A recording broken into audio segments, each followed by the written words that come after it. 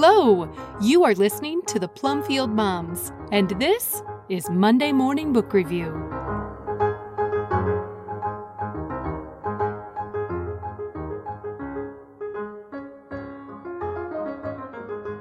Miss Moore Thought Otherwise, a review by Diane Pendergraft, originally posted on August 21, 2018. I recently started off on a rabbit trail that leads back through prominent librarians of the 20th century to the first women librarians in America. These women were influential in shaping ideas about the kinds of books that should be written for children. Many of them resorted to writing children's books themselves. While sorting through biographies about these pioneers, this book for children came up. Not only did my library have it, but when I went to check it out, the children's librarian had set it out on a display shelf minutes before I got there. It was meant for me. Anne Carroll Moore was born in Limerick, Maine in 1871. Jan Pinborough tells us, quote, "In the 1870s, many people thought a girl should stay inside and do quiet things such as sewing and embroidery, but Annie thought otherwise." End quote. It seems inconceivable to us, but in those days, children weren't allowed to go inside libraries. People didn't think reading was very important for children, especially not for girls.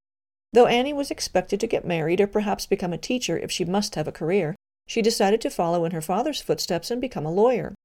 Her plans were curtailed by the deaths of both her parents and her sister-in-law. After several years of helping care for her brother's children, Annie heard that libraries were hiring women. She went to Brooklyn, New York, to enroll in a school for librarians. By the time Annie graduated, some libraries were starting to let children come in. Miss Moore began reading to children in the evenings. Eventually, she was put in charge of all 36 branches of the New York Public Library. Besides all her many reforms, she also began to write book reviews and compile lists of good books to help parents, librarians, and teachers. When a new library opened in New York in 1911, Miss Moore's new children's room was revealed. We can be thankful that in big cities and small towns across America, more and more libraries began to copy Miss Moore's central children's room. Moore wasn't the only woman in the country who worked to create children's libraries, but her position at the New York Public Library gave her a particularly wide range of influence. She worked with and encouraged Eleanor Estes, who was also a librarian until the publication of her first book, The Moffats. Moore is credited with introducing Beatrix Potter to America, and Dr. Seuss was a storytime visitor to her library. When Miss Moore turned 70, instead of retiring as some people thought she should, she began traveling across the country teaching her methods and ideas to other librarians. You can find this beautiful picture book at Amazon.com.